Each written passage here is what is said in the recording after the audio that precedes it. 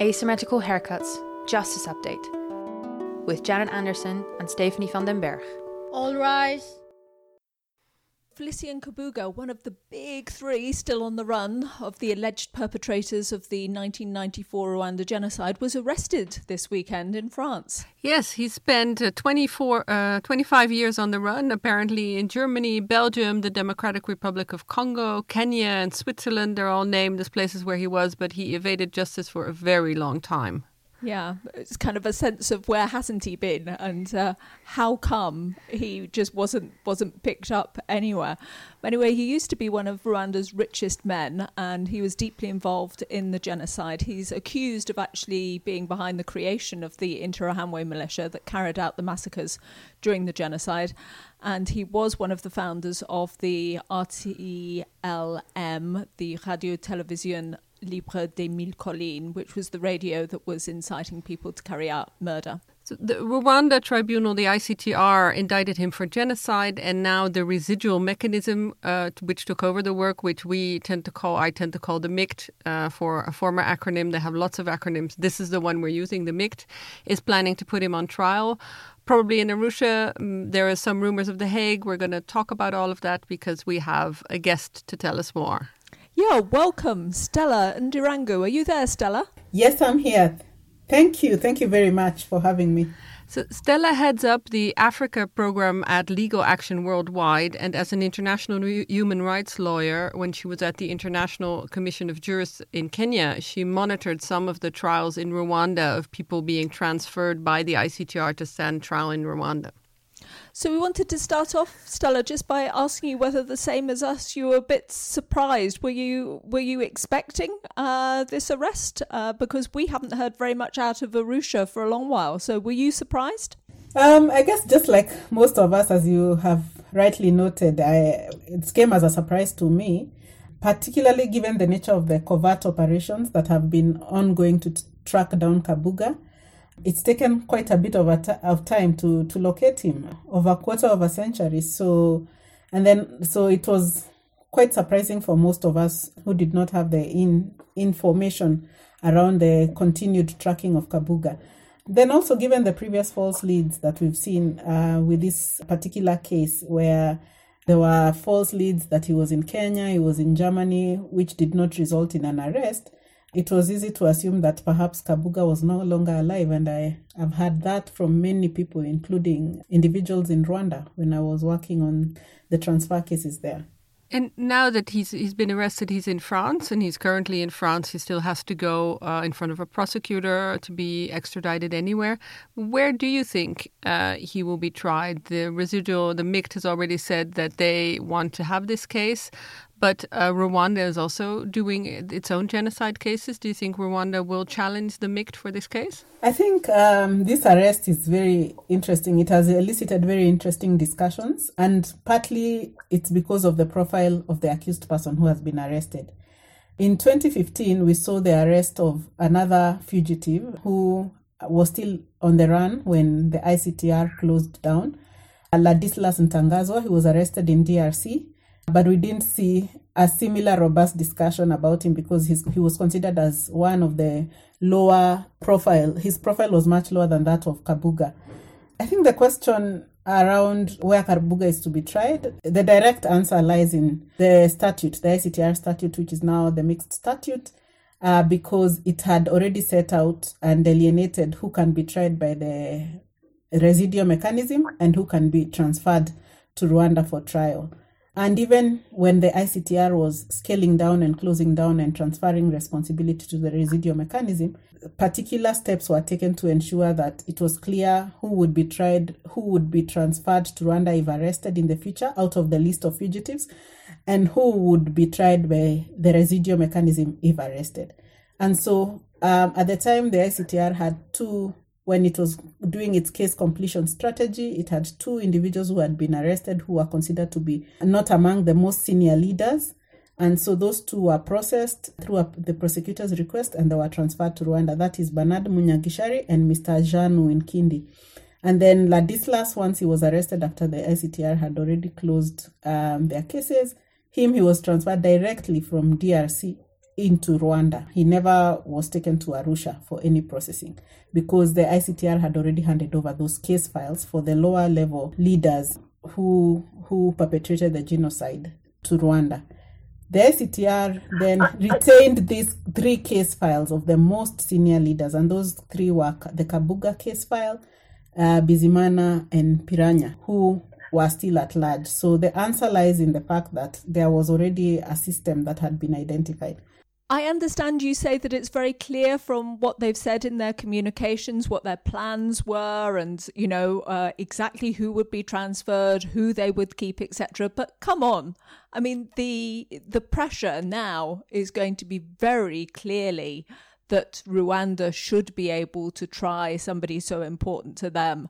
And Arusha is still, I know it's neighbouring, but it's still not Rwanda. Isn't the pressure going to be there? Yeah, the pressure is there and it's already there. And it's what is eliciting a lot of these discussions, because I think it's important to consider that there were certain concerns initially as to the capacity of national jurisdictions being able to try these types of cases. And the initial cases that were transferred that have been tried by Rwanda were like test cases. Rwanda has tried these cases, not only from the residual mechanism, but others have also been transferred from other jurisdictions, like from 2 cases from the Netherlands and 1 from Germany, and those have been tried in Rwanda. So in terms of testing the systems, then I think Rwanda has showcased the possibility of it having capacity to try these genociders. But now, and in fact, victim groups are also sending appeals requesting that Kabuga be transferred to be tried in Rwanda. And increasingly, there is a case justification and a case being given towards ensuring trials are held closer to where the crimes were held, so that also it helps with the communal healing process for the communities that were affected.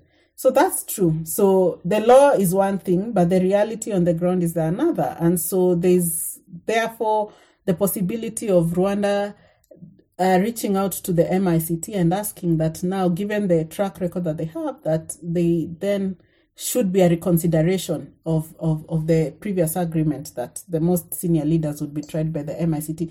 Also, the other consideration is that the fact that the MICT has really, really scaled down. The ICTR, as it were, the people who worked on these cases, most of them have left, including the ICTR prosecutor.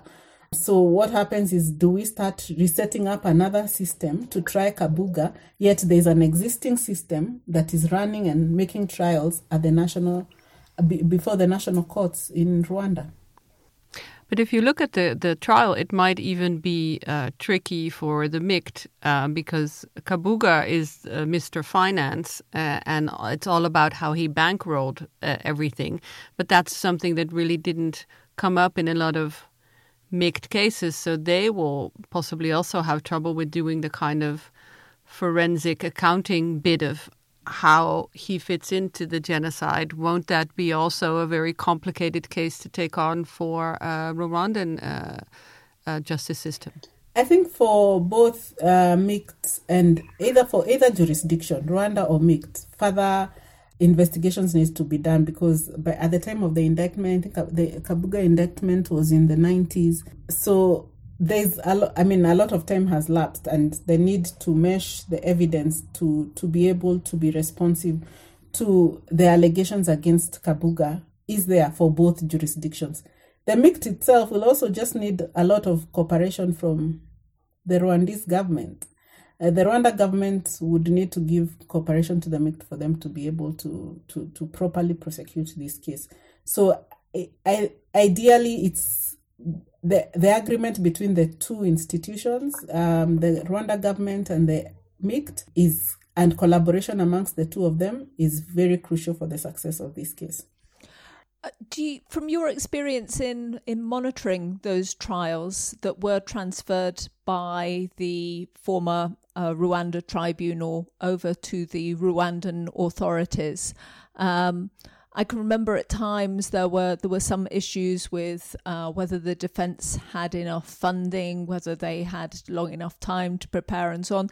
I mean, would you say that now those issues are all gone, that the Rwandan justice system is really up and running effectively? What I would say is, during the period that I was monitoring the transferred cases, it is true that there were numerous complaints over the fairness of the trial process and a variety of other issues. These were the issues that, as a team that was mandated under ICJ to monitor the cases, we brought to the knowledge of the MICT through our consistent monitoring reports. And where there were substantive concerns that were raised, the residual mechanism did actually intervene by writing to the Rwanda government and asking them to remedy any shortcomings that were affecting the process of a fair trial. So in essence, I don't think that the process was perfect. I don't think the process was perfect also for trials that were held at the ICTR. But I think the Rwanda government has shown commitment over the years to redress areas where it's been highlighted that there were shortcomings that were affecting due process and fair trials for the accused persons that they were trying. I think that's the greater importance of having a monitoring mechanism in place when cases are transferred. And we've seen that with most of the transfer cases, even from other jurisdictions, where at least there is the government is answerable to the residual mechanism and ensures that they are trying to adhere to the international standards agreed on for the trial processes. But if we look at Kabuga now, he's very old. He's 84. ICTR cases are quite long, or international justice cases are quite long. Will he be likely to make the end of the trial period at all? I think we can only speculate on this one. A lot of us did not think he was alive that long until his arrest.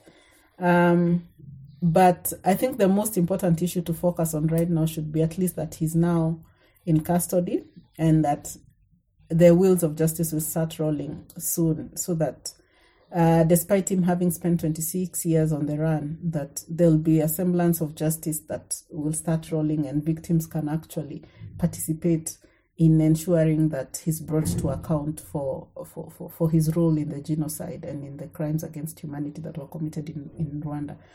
That said, if he dies in trial, he won't be the first. So we saw Slobodan Milosevic's case also. But I think there is significance in putting him to trial to help those who are affected by the acts that he perpetrated continue with their healing journey and their healing process. Thank you very much for your time, Stella. Thanks for your insights from the time of your monitoring trials and what you're looking forward to. I'm sure we'll have a chance to have another chat again about this. Yeah, thank you so much, Stella. Okay, thank you very much. This podcast was created and presented by Janet Anderson and Stephanie van den Berg. You can find show notes and additional blogs on asymmetricalhaircuts.com. It is recorded in the Hague Humanity Hub, home to a community of innovators in the field of peace, justice, development, and humanitarian action. Music is by audionautics.com, and the show is available on every major podcast service, so please subscribe, give us a rating, and spread the word.